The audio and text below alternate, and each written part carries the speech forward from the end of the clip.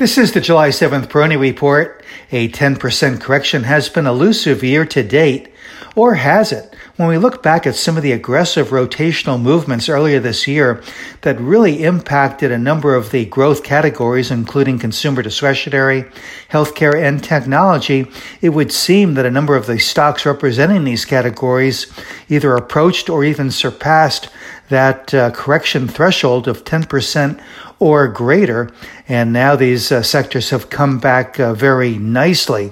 So this seems to be an ongoing characteristic for the market, that we see the self-policing of excesses, and at times it can be very disconcerting.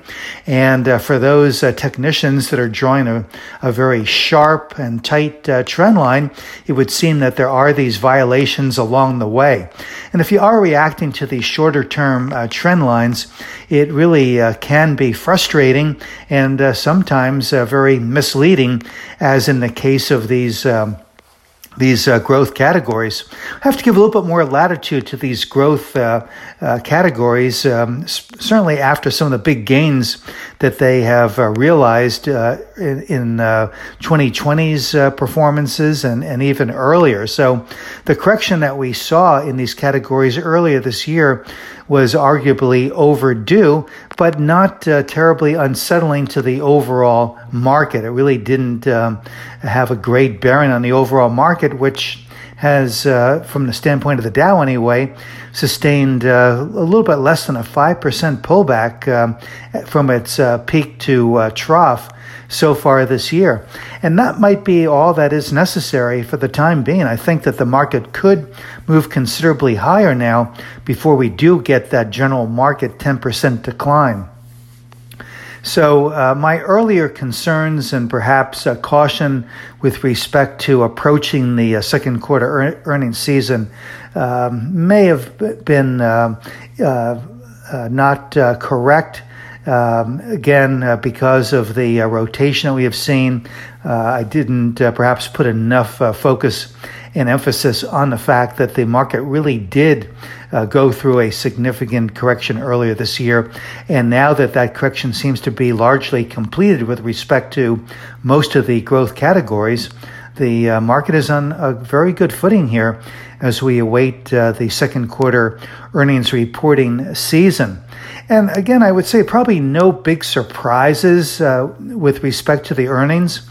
The stocks, the sectors, the themes that showed the best relative strength strides in the second quarter will probably be where we see the best relative outcomes in terms of the earnings comparisons to street expectations. And I think we could be in for another quarter where the earnings do surpass the expectations of Wall Street analysts by a significant margin.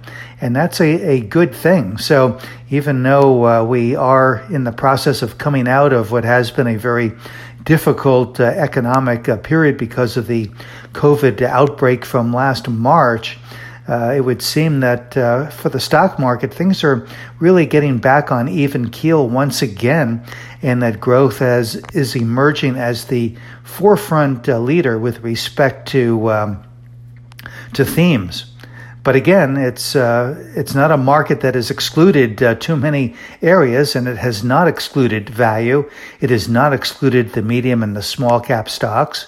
Certainly the large and the mega cap stocks have done well year to date. The broader market has done especially well, again, given the fact that we see this great performance balance among the major market indices. That's really extraordinary after coming off a year like last year and after going through the kind of correction that we went through earlier this year with growth. So, I think this could continue to be a market that really surprises more on the upside than on the downside.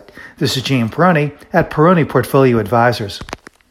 All expressions and views presented on this podcast are the opinion of the commentator and may be subject to change. AAM makes no recommendation as to the suitability of any investment and may make a market or have financial interest in any security or sector discussed. Past performance is no guarantee of future results. Investors should consult a financial professional before making any investment decision.